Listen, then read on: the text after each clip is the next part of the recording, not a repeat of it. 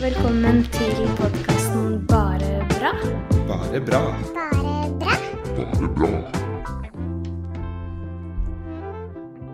Ja, velkommen da til podcasten Bare Bra. God morgen, god dag, god ettermiddag, god kveld. God uke. Det Er det sånn? Marius og Martine som her som vanlig. Og i tillegg så har vi med oss en gjest i dag. Tale, a.k.a. Helsesista. Hallo! En kjendis i studio. Kjendis. I dag er vi... Så kjekt å være her. Ja.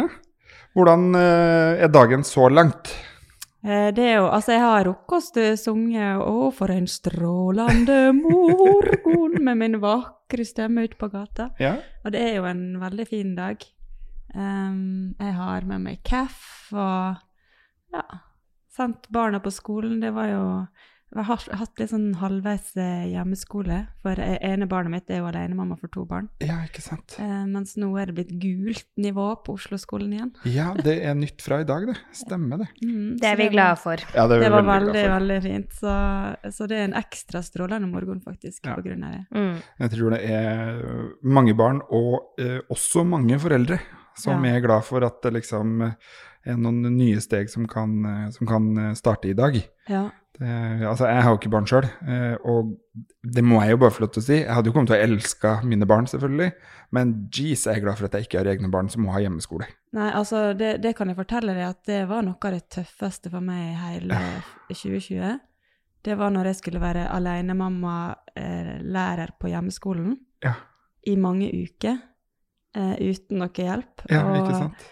Og så var det liksom fullt kaos på min Snapchat-konto. Og, Ja, ja. og så var det barn som bare, mamma, hvert andre minutt, det var... Hysj, nå mamma prøver å være gründer samtidig. Er det mulig Det var- å få litt sånn... Det var helt forferdelig. Noen dager skulka vi og gikk opp i skogen, og så var det frosker og sånn. Det tror jeg er sånn, det er sånn bra omsorgsgen, tenker jeg. Da har man gjort en riktig prioritering. Ja, altså, men jeg hadde jo venner av meg, oppegående venner som sa til meg, Tale, nå forstår vi hvorfor vold skjer. Ja, ja, ikke sant? Og det er jo, man blir jo presset på, liksom til sitt ytterste, og har på en måte ingen, kanskje plass å gå, eller mulighet til å komme seg vekk. Og det er jo et Annet inn på rommet. Ja, ikke sant? Ja, sant. Men det er jo et faktum også, man ser jo at det har jo vært en økning i vold den perioden her, og det er ikke å spøke med. Nei. Det er ikke det. Alle vi som sitter her nå er jo genuint opptatt og engasjert i barn og ungdom, og unge voksne egentlig, i at barn og unge skal ha det best mulig i sine liv. Men du har jo ikke alltid, Tale, vært liksom helsesista på Snapchat. Nei.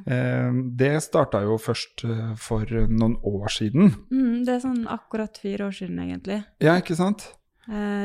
Ja, det var i februar, liksom, for 4 år siden det ble spredt til hele landet. Hva var liksom, for at du har jo gått fra å være Tale, Ja. som da, så vidt jeg vet, var en helsesøster, Ja. og jobbet som det, og traff ungdom sånn som gode helsesøstre gjør, Ja. til å nå være helsesista som eget selskap, og ja, gründer, og på en måte, du har jo mange jern i ilden. Ja. Hvorfor ble du helsesøster, hvis vi starter der? Jo, jeg har jo en utdannelse som sykepleier, og så fikk jeg mitt nei, vent nå, det er jo ikke. Jo, jeg jobbet på barneavdelingen på Ullevål. Ja. Det var ganske tøft å være sykepleier. Jeg hadde lyst til å jobbe med barn, da det visste jeg liksom hele tiden. Men det var veldig tøft å jobbe med syke barn. Det var veldig, veldig syke barn. Det var barn som burde ha vært på intensivavdelinger, som var på vanlig sengepost, og jeg følte at jeg hadde et veldig stort ansvar. Samtidig så var det tøft å jobbe skift, turnus, og masse helger, og så tenkte jeg hadde jo et ønske om å få familie og barn og sånn. Så jeg tenkte jeg må finne en jobb der jeg kan jobbe liksom med barn og unge, men på en litt annen måte kanskje, der jeg har litt mer andre arbeidstider.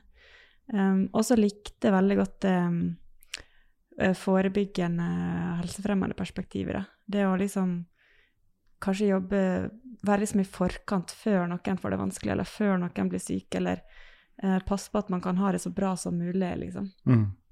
Og så hadde jeg også fått veldig god hjelp av helsesøstra mi da jeg gikk på videregående og hadde det tøft en periode. Sånn at hun var jo på en måte en sånn, ja, en person som ble med meg i hjertet mitt videre da, som en som var der for meg, og egentlig straks litt lenger enn hun måtte. Og det var jo en litt sånn inspirasjon for meg at det kunne jeg også tenkt meg egentlig.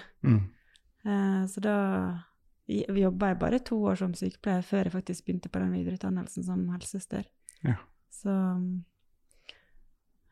Så det, og når jeg fikk den første jobben som helsesøster, det var på en barneskole her i Oslo, da følte jeg sånn, wow, det er fantastisk. Jeg husker jeg satt med kaffekoppen og hadde eget kontor, og jeg synes det var så stort. Det var drømmejobben min, å være helsesøster.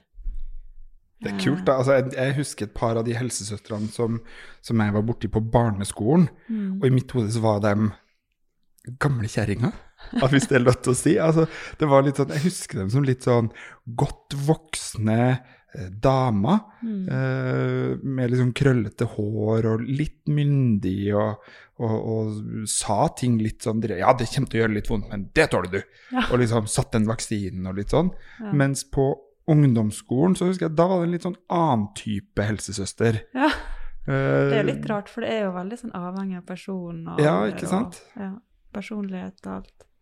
Jeg har også liksom bare gode følelser knyttet til sånn helsesøster på skolen. Jeg husker at jeg også fikk lov til å gå til helsesøster da jeg gikk på skolen.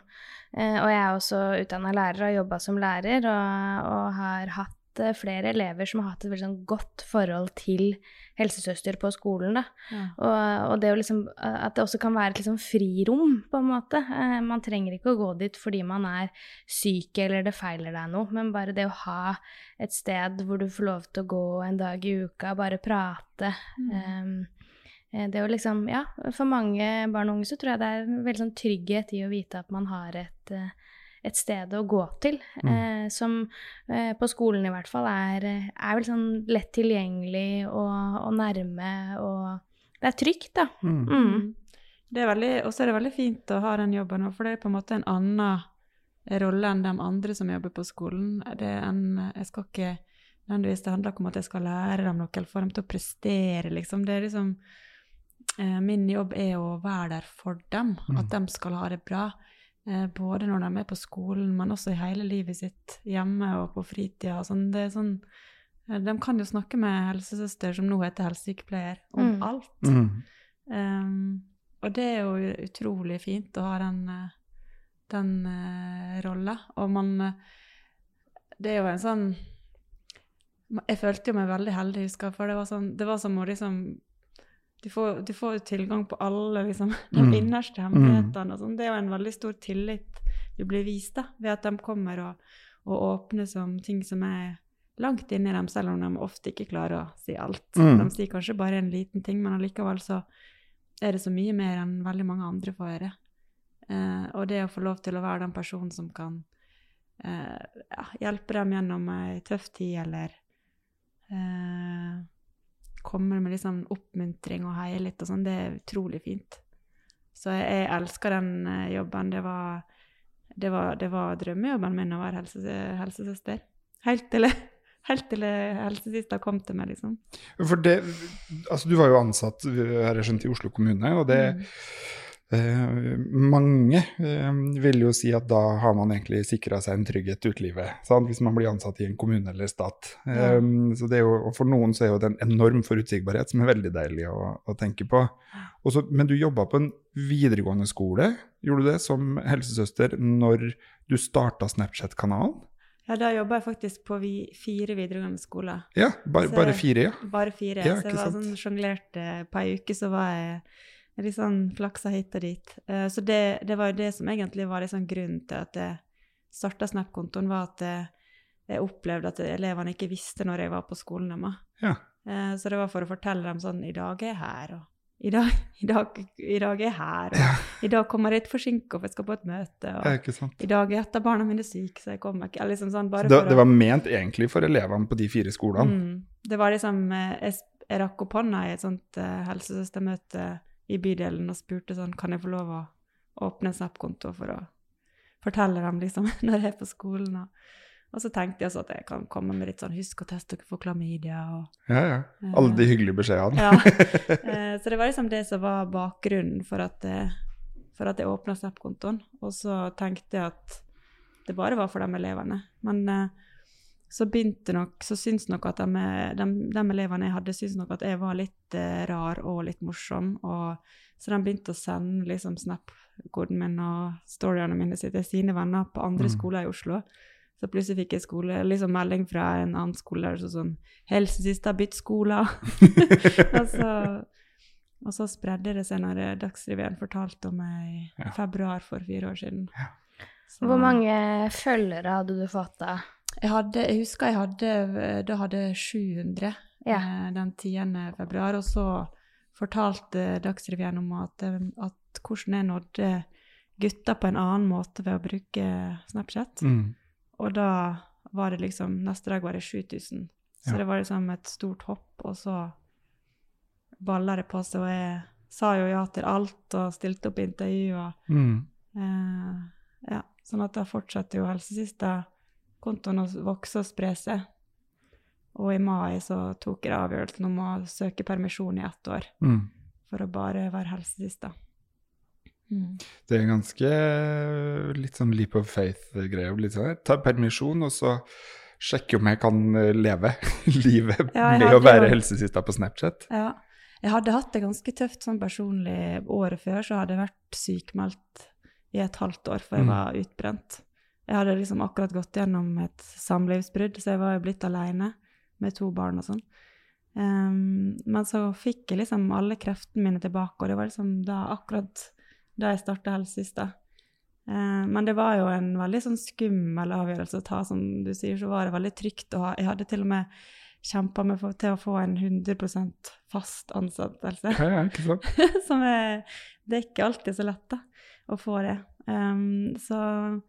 Og det å liksom si fra seg den og ikke ha på en måte noen garanti for å få noe inntekt, det var litt skummelt. Så i hvert fall jeg tenkte sånn, hadde jeg vært alene så kunne jeg bodd på liksom i et skur på gata, men jeg hadde jo 2 barn som jeg måtte ta med, og sønnen min var ganske ung akkurat da. Nå har han blitt 7 år, men dette er jo 4 år siden, så han var jo 3 liksom. Ja, og det er jo, altså, når man er voksen så er det jo utrolig mye man skal ha styr på, bare i eget liv, om man ikke i tillegg skal ha liksom, ansvar for andres liv. Så det er jo, jeg tenker at det er utrolig tøft gjort da, å tørre å satse. Jeg har tenkt på det mange ganger, og jeg er veldig sånn, glad for at jeg har gjort det. Det har jo gått bra, liksom. Det gikk jo jeg hadde jo, etter det samlivsbruddet så solgte vi den leiligheten vi bodde, så jeg hadde nok egenkapital til å klare meg uten inntekt i 1,5 år. Og det gikk akkurat, og så begynte jeg å få forespørsel om å holde foredrag. Så det er jo på en måte det som er inntektskilden min, og av og til noen samarbeid. Jeg har jo hatt samarbeid med Barsnakk også, og frontet chatten deres. Så sånne ting har jeg også kunnet gjort noen ganger, men det var jo helt klart ganske tøft. For det er jo og så visste ikke helt hva jeg gikk til, eller hva jeg drev på med nesten. Hva blir dette? Altså, det har i hvert fall jeg tenkt noen ganger sånn, bare hos oss, ja, skal vi satse på det? Det er jo sikkert kult. Enn hvis det er over om 1,5 år? Enn hvis det ikke er kult neste uke? Og alle bare sånn, nei, nå er vi ferdig med det. Så nei, men så fint. Ja, for sist det var hos dere, da hadde ikke dere podcast, for eksempel. Så det er noe som dere har startet med. Og det er liksom, så det er jo alltid en sånn, og i hvert fall innenfor media, og også med tanke på ungdom, da, så det krever jo litt å faktisk følge med og vite hvor langt man kan gå, og hva som er interessant for å fortsatt ha følgere og ha dialog. Men det gikk jo bra. Ja, det har gått bra til nå, liksom. Gått bra. 4 år ja. Fått flere følgere. Du kan leve av å være helsesista. Hvordan hverdagen som helsesista nå? Altså, den jo litt spesiell for meg også, det inn i den pandemien, for det er jo sånn, hva jobben min egentlig? Det et veldig godt spørsmål. For det sånn som den jobben som jeg gjør på sosiale medier, som en veldig stor jobb, det jo ingen som bestemmer at jeg skal gjøre det, eller noe jeg pålagt å gjøre, eller det jo noe som jeg velger å gjøre når jeg har lyst og overskudd og sånn. Det jo ikke noe jeg har inntekt på som regel. Sånn at jeg jo avhengig av å gjøre andre ting. Jeg holder foredrag, for eksempel. Jeg har skrevet en bok som heter Våg å være.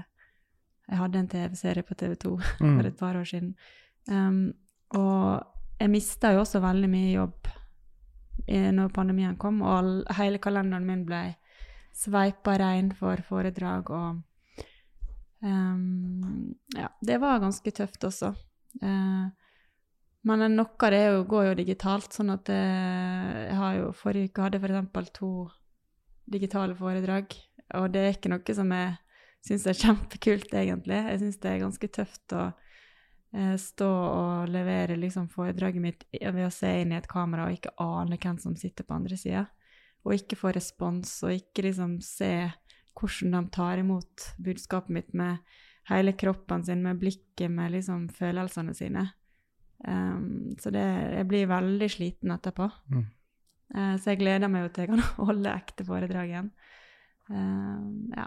Det kjenner jeg meg igjen i. Ja.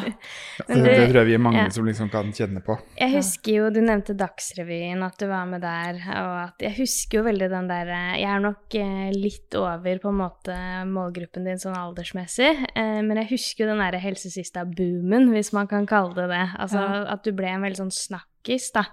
At man hørte om deg overalt, og jeg husker det var så mange som snakket om på en måte så utrolig kult at hun gjør det her. Altså sånn, være der hvor ungdommen da. Og det var på en måte lovord overalt, og med god grunn, mener jeg da, fordi at jeg tror jo du har vært med på å revolusjonere måten helsepersonell snakker med ungdom på. Men plutselig for liksom, et par år siden, så begynte du å få en del kritikk. Vil du si noe mer om det? Hvordan opplevde du det? Hva gikk det på, liksom? Ja, det startet vel, jeg tenker sånn, alle som stikker seg frem på en eller annen måte må regne med å få kritikk, og alle som gjør ting på nye måter, som man ikke har sett før eller ikke vant til, må regne med det.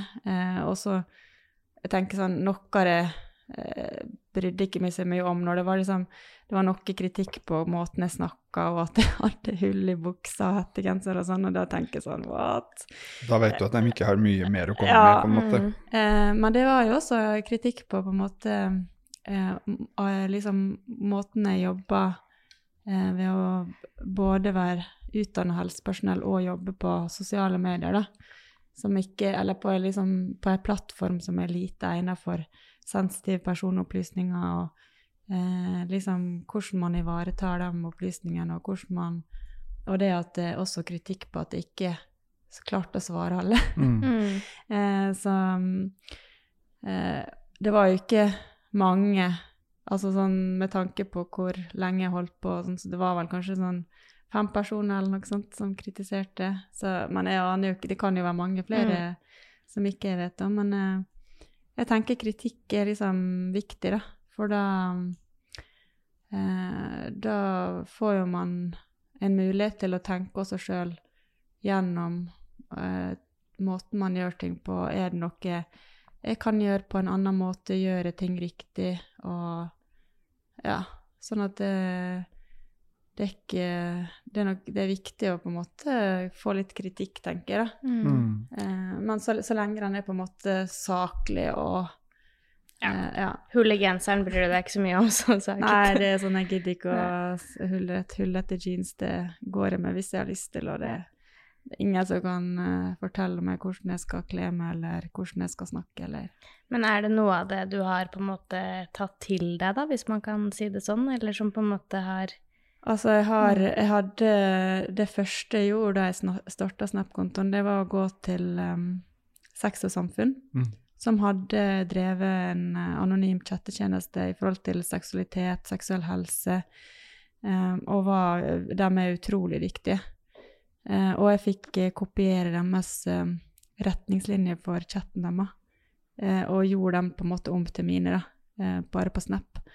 Sånn at jeg visste jo, jeg har jo på en måte helt til jeg visste at jeg gjorde ting så godt jeg kunne innenfor lovverket, ved at jeg på en måte, selv om, ja, at jeg kopierte på en måte det å være en anonym chat da. Og da kan man for eksempel, man kan ikke følge opp noen personlig eller sånne ting. Ikke ta betalt for å gi noen råd, for eksempel. Så jeg gir jo generelle råd da, selv om jeg føler av og til at jeg kanskje...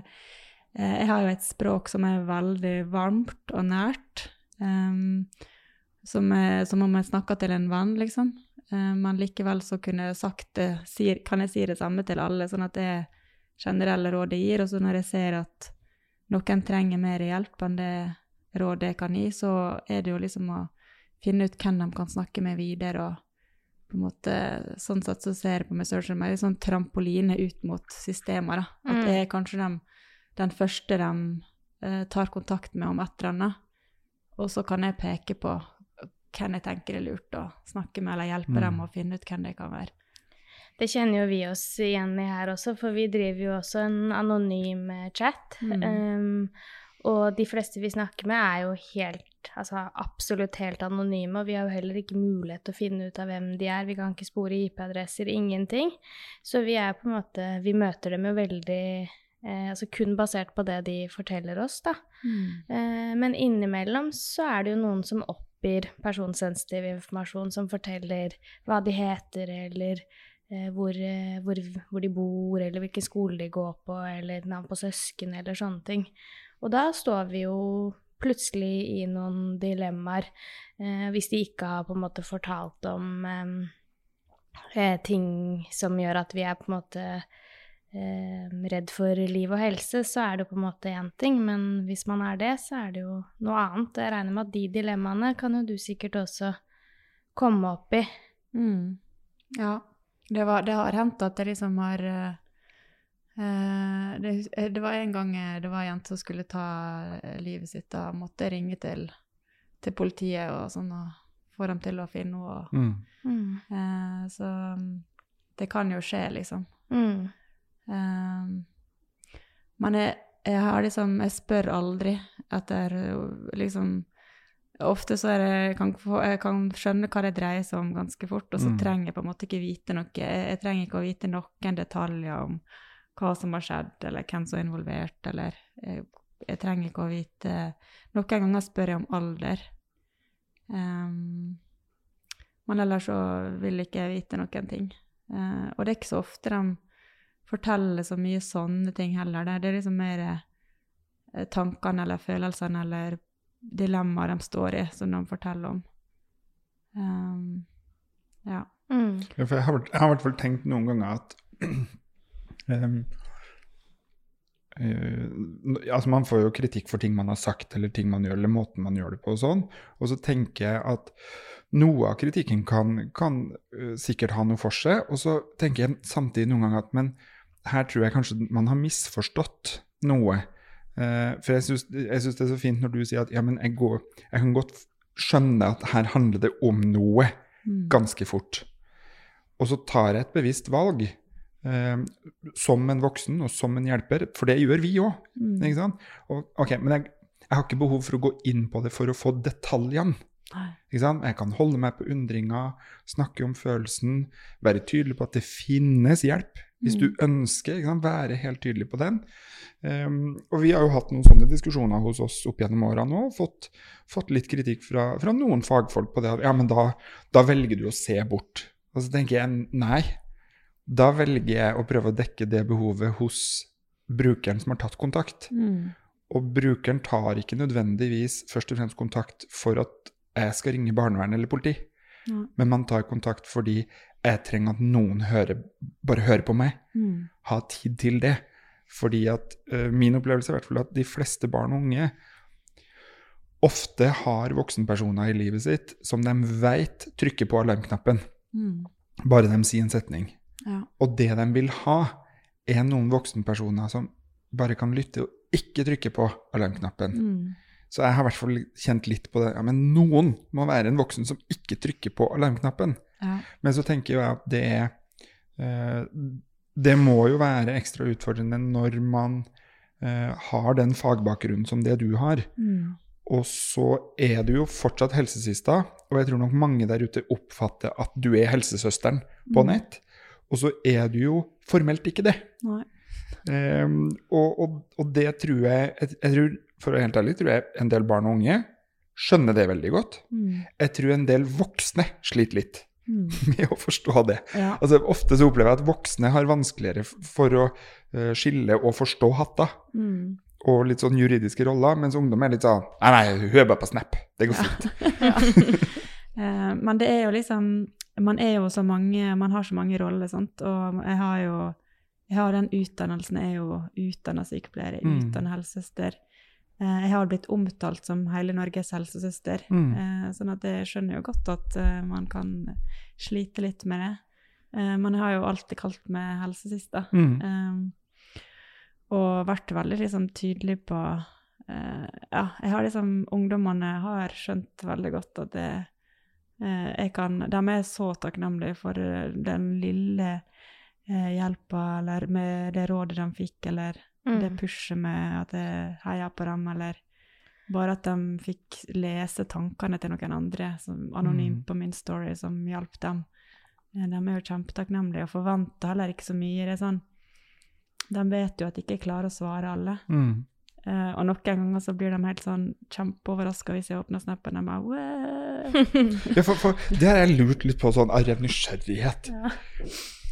Du legger ut en ting på story. Jeg er mindre på Snap, men jeg er ganske mye på Instagram, og jeg er med på morgenskaffe ut på balkongen og liksom full pakke, og så tenker jeg sånn, nå legger du ut dette, og så sier du god morgen, og så liksom, ønsker alle en god dag i dag, og husk å ta vare på egen psykisk helse, for eksempel. Og så har jeg jo hørt deg på noen foredrag, og da vet jeg at bare det kan liksom smekk 10 000 meldinger tilbake. Hva gjør du? Altså du velger å åpne noen. Hva gjør du med alle dem du ikke åpner? Altså, hvordan forholder du deg til det? For jeg er sånn pliktoppfyllende, så jeg hadde jo sikkert da ikke sovet på 3 netter og prøvd å please alle, for jeg sliter litt med egen grensesetting på det. Men for det krever jo. Det må jo kreve noe av deg, og både det å ta valget om jeg skal åpne den og den kanskje, og så kan jeg ikke åpne dem. Bare legge til før du svarer, vi har jo vårt samtaletilbud her, men det har jo faste åpningstider og stengetider, men vi har jo frivillige her som synes det er vanskelig å avslutte en samtale når chatten stenger, eller som har lyst til å ta en samtale som kommer inn akkurat når vi egentlig skal stenge, ikke sant? Altså sånn, vi er jo bare mennesker, altså men man må jo sette noen grenser, det er i hvert fall, det må vi jo her da, men jeg kan jo se for meg at det må jo være krevende. Ja. Det er jo, altså, for 4 år siden, da klarte jeg å svare alle. Det var liksom før det hadde smelt, liksom. Men når det begynte å komme så mange at jeg sleit med å svare alle, så tok jeg liksom et valg opp i hodet mitt. Der jeg tenkte sånn, Tale, du gjør faktisk veldig mye. Og så nå må du fokusere på alt det som du gjør, og ikke på det som du ikke får gjort. Og det har jeg liksom, det har jeg på en måte, den tankegangen har jeg hatt med meg hele tiden. Og så er det sånn at det er ikke hver dag jeg åpner Snap som jeg får. Det kommer veldig an på hva jeg gjør den dagen. Noen ganger, hvis jeg har vært på reise for eksempel for å holde et foredrag, så synes jeg det kan være digg hvis flyet har vært forsinket eller sånn, for da er det sånn, da kan jeg sitte og åpne Snap og føle at jeg bruker tiden veldig liksom fornuftig da.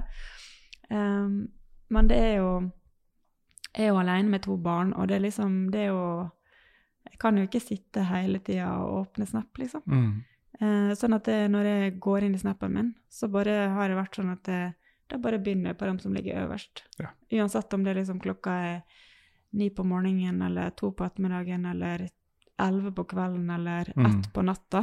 Det liksom, da bare begynner, det helt tilfeldig. Sånn at nå har Snap endret seg litt da, sånn at nå det sånn at når jeg legger ut en story, hvis folk da kommenterer i chatten på den storyen, så ser jeg de meldingene. Da kommer de opp som sånne sitat, som jeg kan da trykke på, og så kan jeg ta en selfie eller en liten filmsnutt av meg selv, eller etter en annen. Jeg kan snakke, og så kan jeg dele det svaret, så de sendte anonymt. Så det var jo ikke sånn vakker i starten. Så det jo også en liten sånn endring der. Så man ellers det helt tilfeldig hvem jeg får åpne. Og så det som du sier, jeg må innrømme at jeg følger ikke med på deg daglig, men jeg har... det tror ikke nok jeg gjør. Det helt sikkert noen som gjør det tror jeg. Men jeg ser jo at du flink til å tipse om andre tjenester som på en måte kan sitte og ta imot de samtalene, da, som bruker tid på det. Du har jo flere ganger fremsnakket oss også. Jeg husker jo første gang vi hadde et samarbeid med deg, det var jula for 3 år siden, kanskje? Ja, det tror jeg. Og hvor vi skulle ha ekstra åpent i jula, og du var her og lagde en story om det. Og det jo aller første gang at vi har opplevd å få så mange samtaler inn på chatten vår, altså så mange at vi faktisk ikke klarte å besvare alle. Og det kom jo litt overraskende på oss, og så fikk vi jo tumla sammen alle frivillige vi hadde, sånn at vi var bedre rustet dagen etterpå og fikk besvart alle da. Men det sier jo noe om hvilket behov det der ute for unge å ha noen å snakke med, og det at du kan være en sånn kanal som tar det på alvor da, og som videreformidler informasjon om andre samtaletilbud som kan ta imot. Det jo viktig og bra.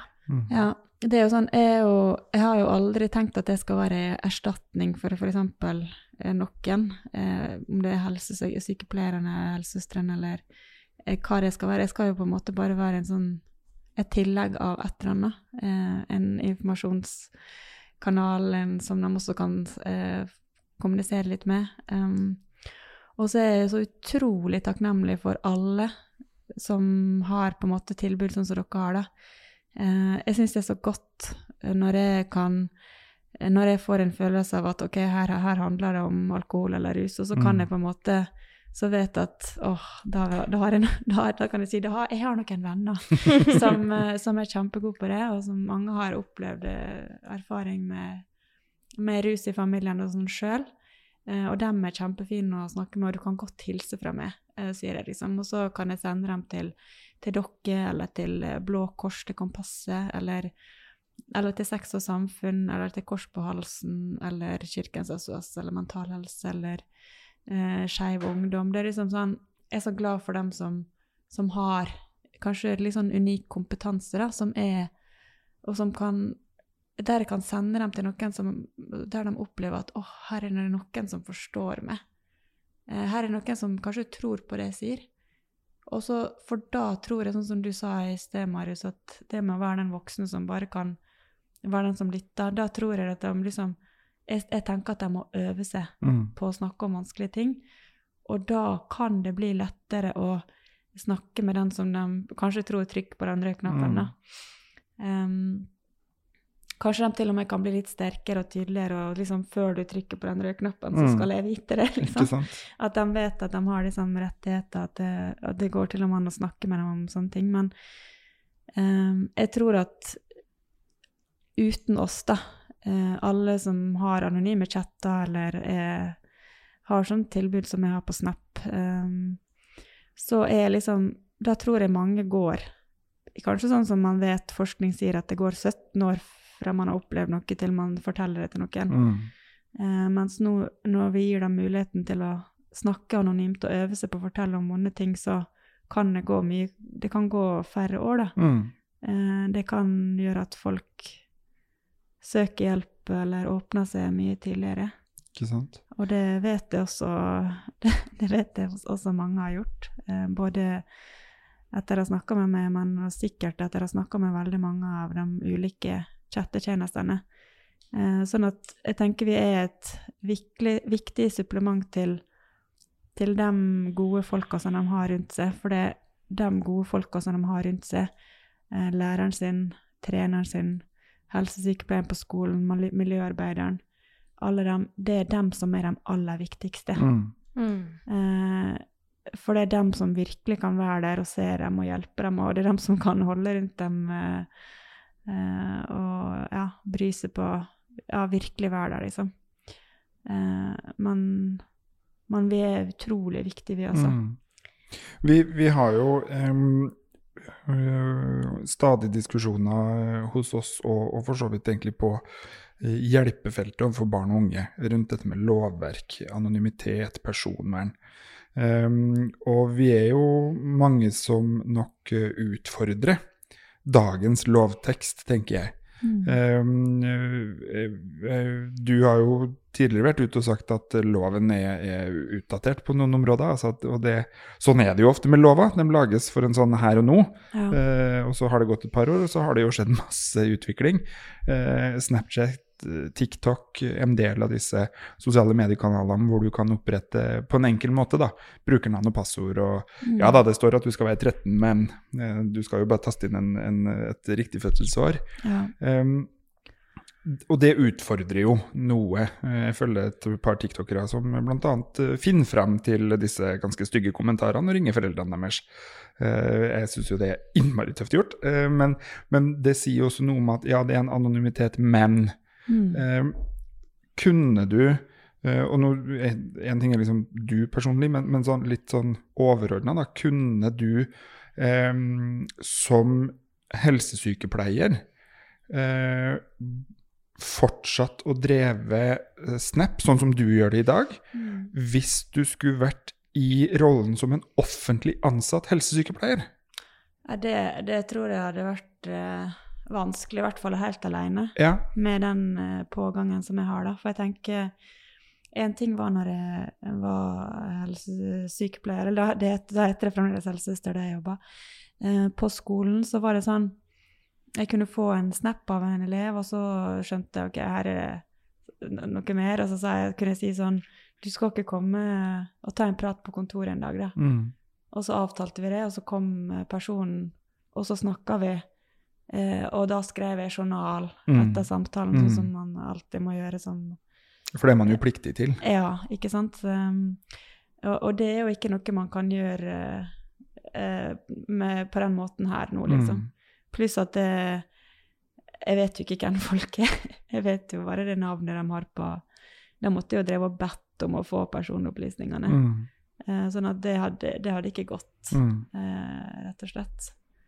Nei, ikke med den, ikke sånn som lovene og med den pågangen å bare være en person, og det hadde ikke fungert.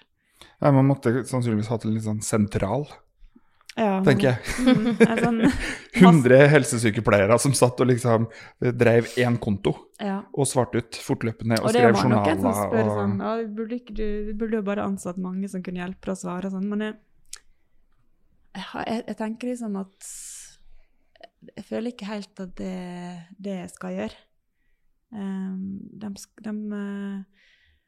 skal, det finnes mange gode chattetjenester hvis de vil snakke med noen og spørre noen, og jeg vil gjerne at de skal gå til helsesykepleieren sin på skolene, og at den helsesykepleieren skal være der hver eneste dag, sammen med en skolepsykolog og sammen med miljøarbeidere, og liksom, jeg vil at det skal være gode voksne rundt dem som de skal snakke med.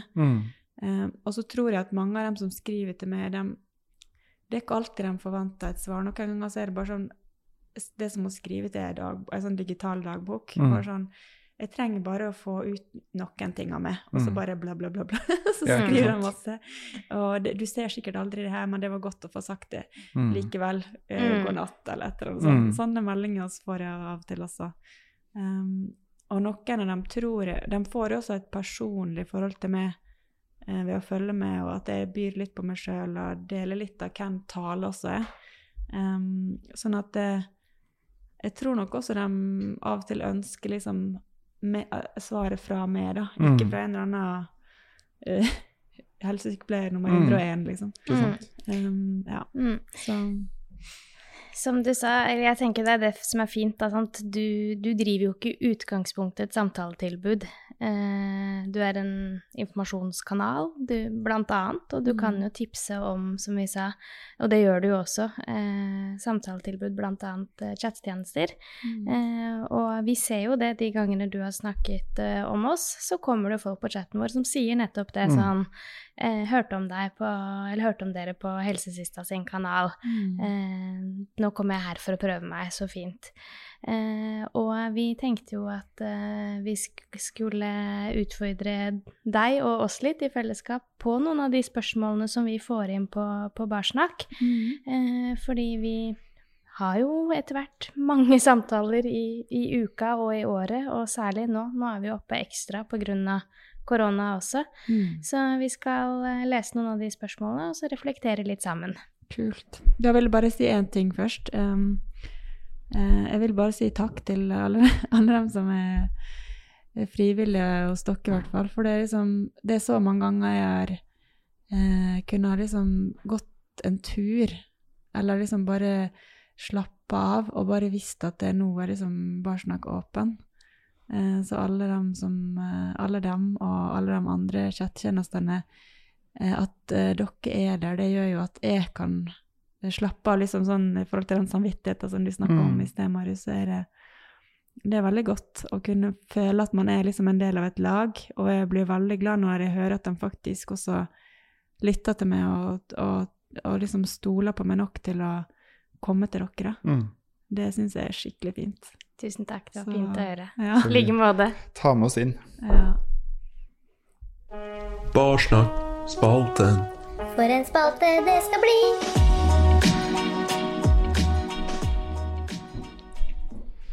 Da har du fått et spørsmål foran deg. Jeg tenkte du kunne få lov til å lese det første spørsmålet. Da det noen som har krysset av at de mellom 13 og 15 år. Jeg på hytta og enebarn. Mamma og pappa drikker hele dagen, hver dag nå, siden de har fri. Jeg har ikke et eget rom på hytta å være alene på, så jeg må sitte ved siden av dem i sofaen, hvis jeg ikke går inn på do som nå. Hva kan jeg gjøre? Ja, det vel sikkert en kjent tematikk for deg også, sånne type meldinger. Ja. Det ikke så veldig hyggelig å være på den hytta da. Jeg får det som, jeg føler det, jeg får det som nesten sånn, jeg føler det liksom litt sånn i kroppen.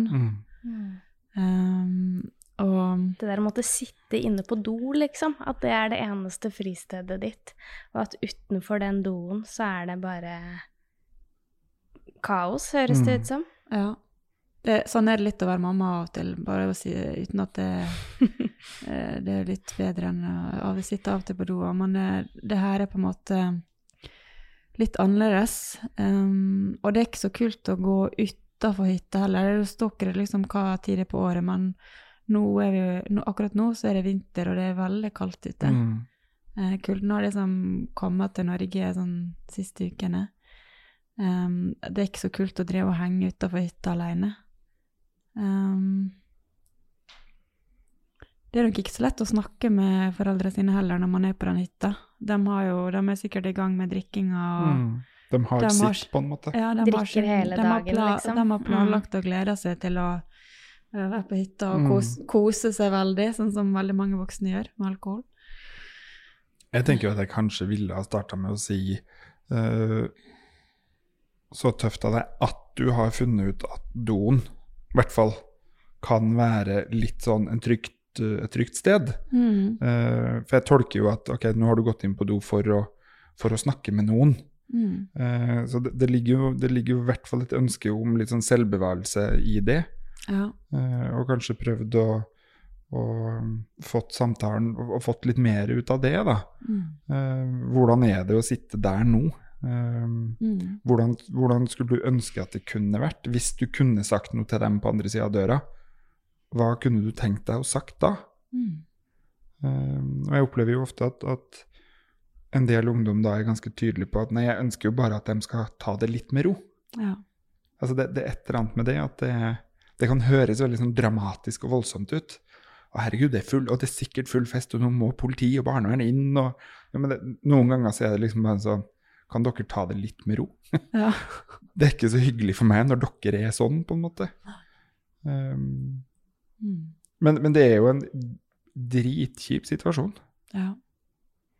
Og jeg tror mange barn opplever det. Jeg tror, og uten at foreldrene har noen store rusproblem, så tror jeg det er jo også en sånn situasjon mange snakker om i jula, ikke sant? At det er den ene kvelden jeg gruer meg til fordi det blir litt mye akkurat da. Ja. Det er ikke nødvendigvis et problem til vanlig, men akkurat når vi drar på hytta, eller det er julaften, eller det er påskeaften, akkurat da så forandrer mamma eller pappa seg såpass at det er ubehagelig. De drikker jo hele dagen, hver dag, men vi vet jo ikke noe om det, liksom, hvordan blir de når de drikker. Er det sånn, sovner de, blir de sinte, blir de voldelige, blir de bare glad? Liksom, det er jo veldig stor forskjell. Er du redd? Finnes det noen nabohytter? Ja. Altså, ja. Det er jo så det er liksom hvordan har den personen det? Hvordan har du det akkurat nå? Enig, liksom. Og så tenker jeg jo, som du sa, Tala, at det er nok kanskje vanskelig å snakke med foreldrene, men jeg hadde nok kanskje oppfordret til å gjøre et forsøk likevel, men at man da i fellesskap, som Mari sier, kan tenke gjennom hva har du lyst til å si til dem, hva er viktig for deg at de forstår, så fortelle litt om sin egen opplevelse, da, hvordan det oppleves å være deg på den hytta akkurat her og nå. Og så er det ikke sikkert at det blir tatt imot på en ok måte, men da har man i hvert fall gjort et forsøk. Og vi vet jo at innimellom så kan det jo funke også. Sånn som du sier, at kanskje har foreldrene altså det er bare fest og gøy, liksom. De koser seg og ler og tuller og tøyser og tenker kanskje ikke over at det kan være ubehagelig for barna heller. Ja. Ingen sånn fasitsvar på sånn typisk dilemma, tenker jeg. Skal vi ta neste?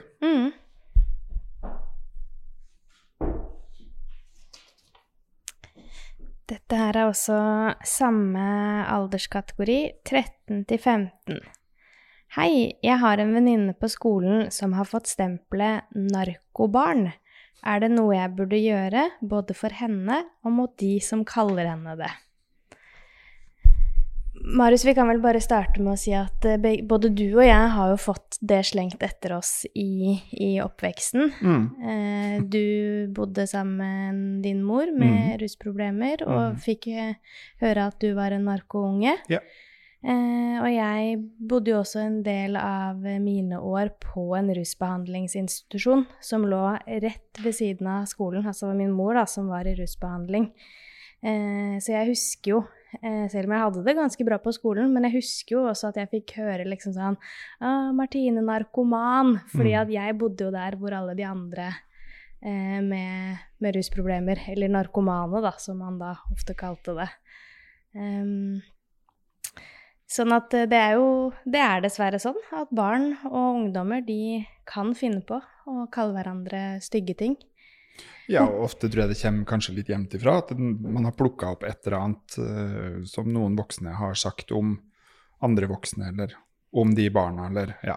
Men her tenker jeg jo at det er en veldig fin venninne da, eller en venn i hvert fall, så vet vi, som på en måte har venninne som har fått dette stempelet, og vi vet jo ingenting om hvorfor venninne har fått dette stempelet.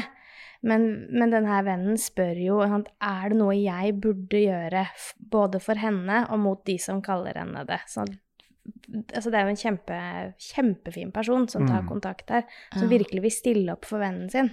Det er utrolig fint, så først og fremst masse ros til den personen. Men så er det litt, før vi liksom går inn på det, opplevde en av dere noen gang at noen av vennene deres sto litt sånn opp for dere? Nei. Jeg byttet skole. Ikke i den sammenhengen, på en måte. Men hva hadde vært godt, tenker dere? Hvis noen skulle gjøre noe, hva hadde dere likt da?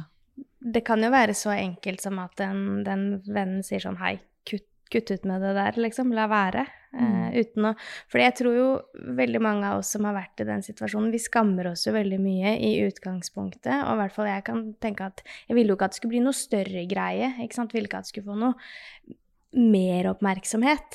Men hvis en venn bare hadde sagt sånn, hei, du la være til den som hadde sagt det. Det der ikke noe kult. Liksom. Ja, så vet man i hvert fall bare sånn, ok, men jeg har noen på laget mitt her som... Ja, det hadde vært godt hvis noen andre kunne si det jeg følte da. Ja. Sant? Og rett og slett si, vet du, det er ikke noe ok å si sånn. Det er ikke snilt gjort. Det er bare sårende, og da er du et skikkelig drittmenneske. Det hadde vært litt sånn godt. For det er jo i hvert fall det jeg tenker tilbake på med en del av de tingene på skolen, med sånn drittslenging og på ting som har... Ja, men det er jo ikke jeg som er litt alt, liksom. At noen kunne vært litt sånn på mine vegne og sagt at sånt gjør vi ikke. Altså, ærlig talt, vi er mennesker, hele gjengen. Sånt sier man ikke om andre, på en måte. For det er noe med å ha noen som stiller opp for det.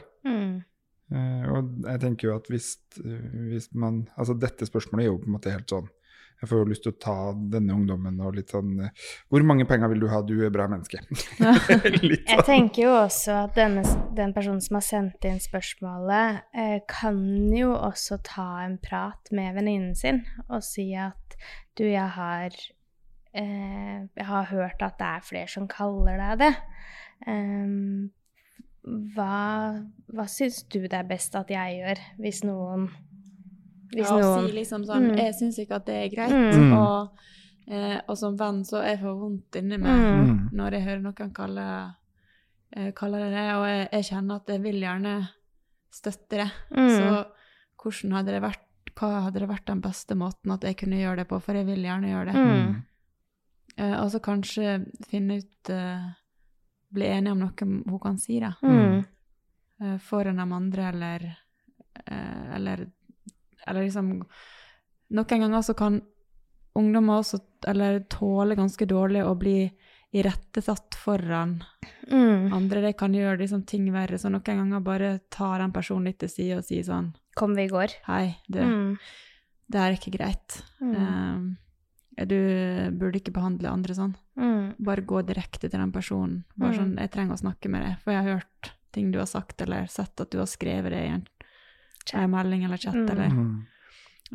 For det er liksom sånn, jeg husker en gang, så var det en jente som opplevde at det var et nakenbilde hun hadde sendt til en gutt i klassen, at det ble vist rundt og spredd, og de guttene begynte liksom å liksom herske litt over henne og si sånn, ja, plukk opp den pennen der, eller gå og kjøp mat til meg på Mækkern, eller så sender det bildet, eller liksom, så hun ble liksom nesten sånn slave da.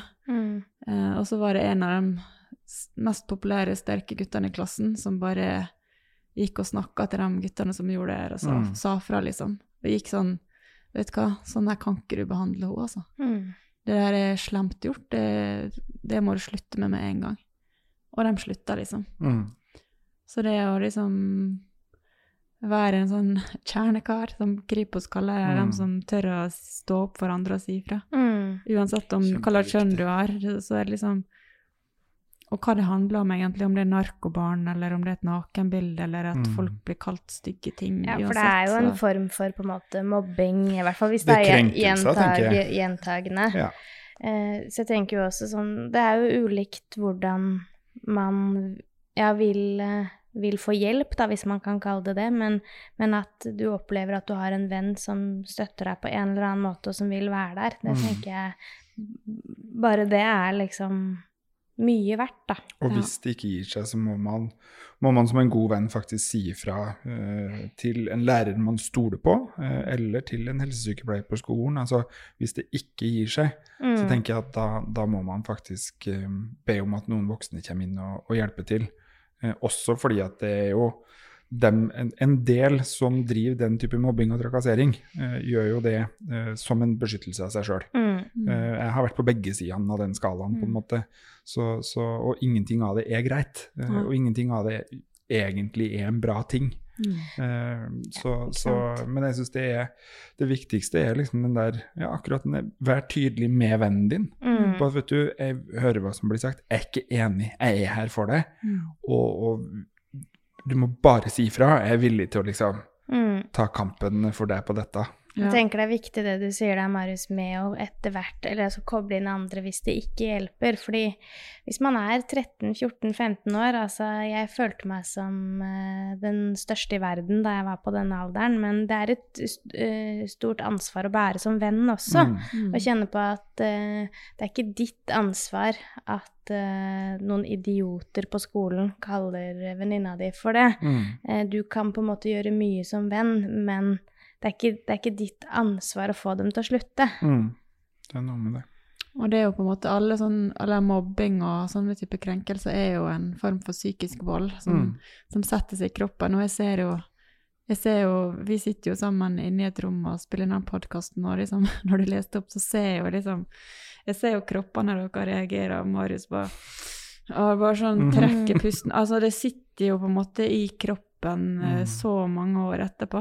At du kan kjenne en følelse i kroppen, eller sånn, det kommer tilbake, for det har blitt lagret, liksom, det er et slags sår da, som har skorpe på seg, kanskje. Så psykisk vold er veldig skadelig, sånn at det må man stoppe, eller få hjelp til at det stopper, for det skader andre. Og det bare gjør den skammen enda større, da, tenker jeg, og en ting er å ha kanskje noen foreldre med rusproblemer, men også i tillegg at folk kaller det for narkobarn, eller sånn, det gjør det bare enda større og vondere. Det er noe med det. Vi må begynne å avrunde dagens podd, men den siste uka, halvannen, har vært morsom tale. Vi har meldt ganske mye, vi har delt hverandres historier, og vi har, vil jeg påstå, vært en del av også et større fellesskap med Kristin Oddmeier fra UNICEF og Mental Helse Ungdom, og vi er mange relativt unge voksne som har vært tydelige siste uka, halvannen, på at nå er barn og ungdom, og også vi egentlig, slitne av pandemi. Nå må barn og ungdom oppleve at man ikke prioriteres. Det må det gjøres noe med. Og så tror jeg mange av oss er enige om at regjeringen har gjort masse bra underveis, det er jo ikke det, men at opplevelsen hos barn og unge, den er nok ikke nødvendigvis at man har blitt prioritert, da, sånn som det stadig vekk sies. Nei, de har gjort masse bra i forhold til korona og begrenset smitte og sånn, men de har jo ikke klart å se helheten. Nei. Og vi er hele mennesker med både fysisk og psykisk helse, og det er sånn, hvis man ligger og ikke får puste fordi man har korona, så skal man få intensiv behandling, men hvis man ligger og ikke får puste fordi man har så stor livssmerte inni seg, at man ikke vil leve lenger, så skal man også få hjelp og behandling. Og sånn er jo ikke det i dag. Nei. Så det godtar i hvert fall ikke jeg lenger. Og det er så godt å få være en del av et lag, da. At vi er liksom veldig mange mennesker med ulik bakgrunn og fagkompetanse som står sammen og er tydelige og sier ifra. Og det hjelper i hvert fall veldig med som føler meg sliten nå etter sånn et år med pandemi, at vi står sammen. Så det er sånn, ja, det som å spille et lagspill, eller vi er på en måte lagspillere for barn og unge, både ved at vi har ulike tilbud og informasjon og chatter og alt sånt, men også ved at vi kan være deres stemme, som er på en måte kanskje jeg opplever at det er en av mine viktigste funksjoner er å være enten direkte liksom barn og unge sin stemme ute i samfunnet, eller sånn indirekte ved at jeg liksom kan reposte ting anonymt som de har skrevet til meg. Og det liksom utrolig viktig. At vi og hvis noen der ute tror at det bare gøy da, å være kjent tryne og kjent navn og være med i debatter og liksom punche på politikerne, så skal i hvert fall jeg underskrive på at det krever ufattelig mye energi. Jeg liksom der i dag at jeg kjenner shit så sliten som jeg kjenner meg innvendig. Ja, for du var med på debatten på NRK i går. Jeg var med på debatten i går, og bare det å liksom ha 3 timer med angstanfall i frykt for autoriteter og si noe feil på TV, det kan jo sikkert knekke flere, men det er utrolig hvor mye det krever. Så det gøy, men det ganske krevende å være de menneskene. Ja. Jeg hadde jo ikke muligheten, for jeg er alene med 2 barn, og har liksom et program som jeg tenker jeg skal fungere dagen etterpå. Jeg skulle komme hit i dag. Det er viktig for meg å være her og ha et klart hode. Jeg synes du har klart det bra i dag, Marius. Men jeg tenker dagen, så det går bra. Men det er liksom, det er viktig at vi som er så engasjert og som er hjelpere og sånn, også tar vare på oss selv. Det er noe med det. Og tar vare på hverandre. Og jeg kjøpte meg for eksempel en seilbåt i fjor for å seile helt alene på havet og bare gjøre noe helt annet. Og gjøre noen ting for tale. For det tale har ikke blitt så mye prioritert på mange år, egentlig. Det har liksom bare handlet om helsesista og barna mine, og liksom ikke vært plass til meg, ikke truffet venner, ikke gjort noen ting som var fint for meg, liksom. Ikke sant. Vi kan ikke overleve på bare være hei, jeg heter helsesista, eller hei, jeg heter barn av rus, eller hei, jeg heter en psykisk sykdom. Da varer vi ikke lenge. Nei, så vi må liksom så men det å liksom heie på hverandre og støtte hverandre og liksom backe hverandre i viktige budskap og sånn, det er viktig, og jeg skulle gjerne sett at enda flere fagfolk, enda flere organisasjoner, enda flere som jobber på en måte i de offentlige systemene også, reiste seg opp og sa, vet du hva, det her gidder ikke vi lenger. Nok er nok. Nå er det nok, for det er liksom når folk blir så syke da, som de blir nå, at køene er liksom strekker seg over et år på å få snakke med en psykolog, da har vi vært for dårlige på å forebygge, det er en ting. Og vi har gjort alt for lite for liksom å ta vare på den psykiske helsa. For hvert tiltak man setter inn mot korona, så bør man også tenke på hva konsekvenser for det, og hvordan kan vi støtte opp her. Og studentene har jo blitt sittende helt alene foran skjermene på hyblene sine, og jeg tenker sånn, det er flaut. Jeg er helt enig med deg, og vi skal holde trykket oppe. Kanskje ikke like mye trykk hver uke som det har vært siste uka, men vi skal holde trykket oppe sammen også. Og midt oppi dette så er det viktig å prøve å le innimellom. Ja, hver dag. Hver dag, og det er noe av det vi prøver på i denne podcasten nå. Vår eminente produsent Håkon prøver i hvert fall å få oss til å le med ordspill. Vi vet aldri på forhånd hvordan det går, men vi kjører i gang ordspillspalten. Ordspill. Spalten hvor vi spiller med ord. Spill. Vi pleier jo å si at vi er verdensmestere på galgenhumor og selvironi. Vi har jo vokst opp med rus, mange av oss som jobber i denne organisasjonen, og det må vi kunne tulle litt med også.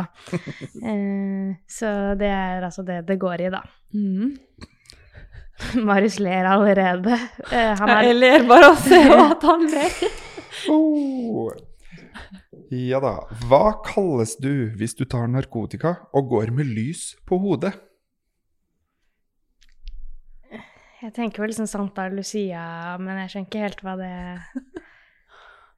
Det må være noe med Lucia, da. Men... Santa Rusia. Altså, er det meningen at jeg skal le nå? Dette var sånn leftover fra jula, det er jeg overbevist om. Håkon nikker. Alle kan ta den neste. Ja, er det flere liksom? Det er 2.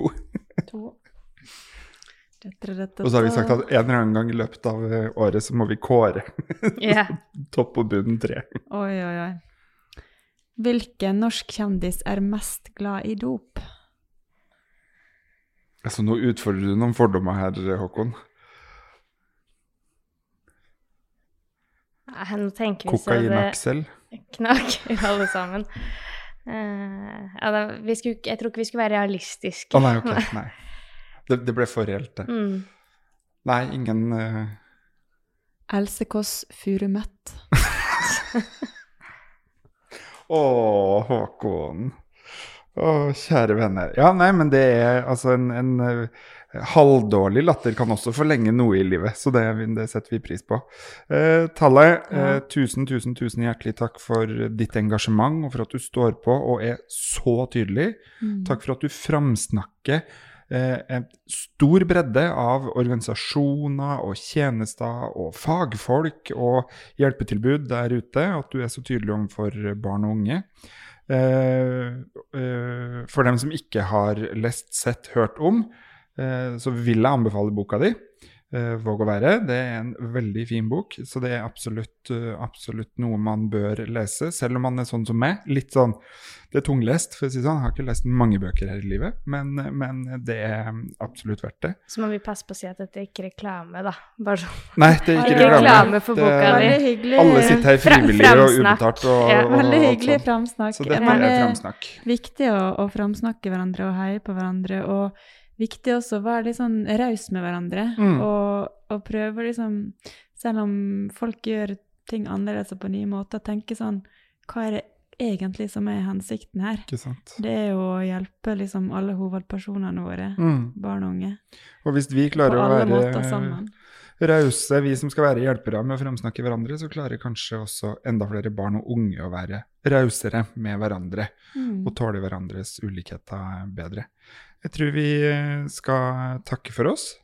Takk. Ha en strålende dag videre. Lag en fin dag, bruker jeg å si. Lag en fin dag. Vi går for den. Ja. Takk for nå. Ha det. Ha det.